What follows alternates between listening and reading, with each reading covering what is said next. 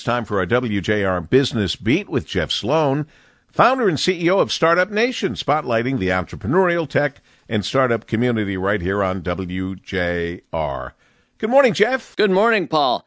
One would think with uncertainty about where our economy is headed and given the current climate, people would be hunkering down and doing all they can to shore up their current employment status.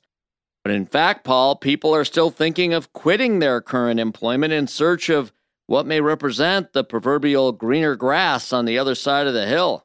And at least until now, that strategy seems to be paying off for many, as the majority of those switching employers are seeing higher earnings at their new position, according to a Pew Research Center analysis of U.S. government data.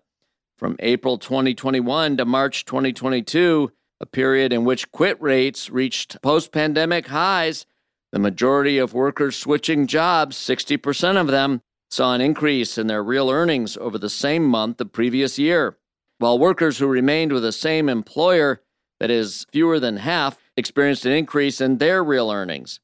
And not surprisingly, Americans cited low pay as one of the top reasons why they quit their job in search of a new one.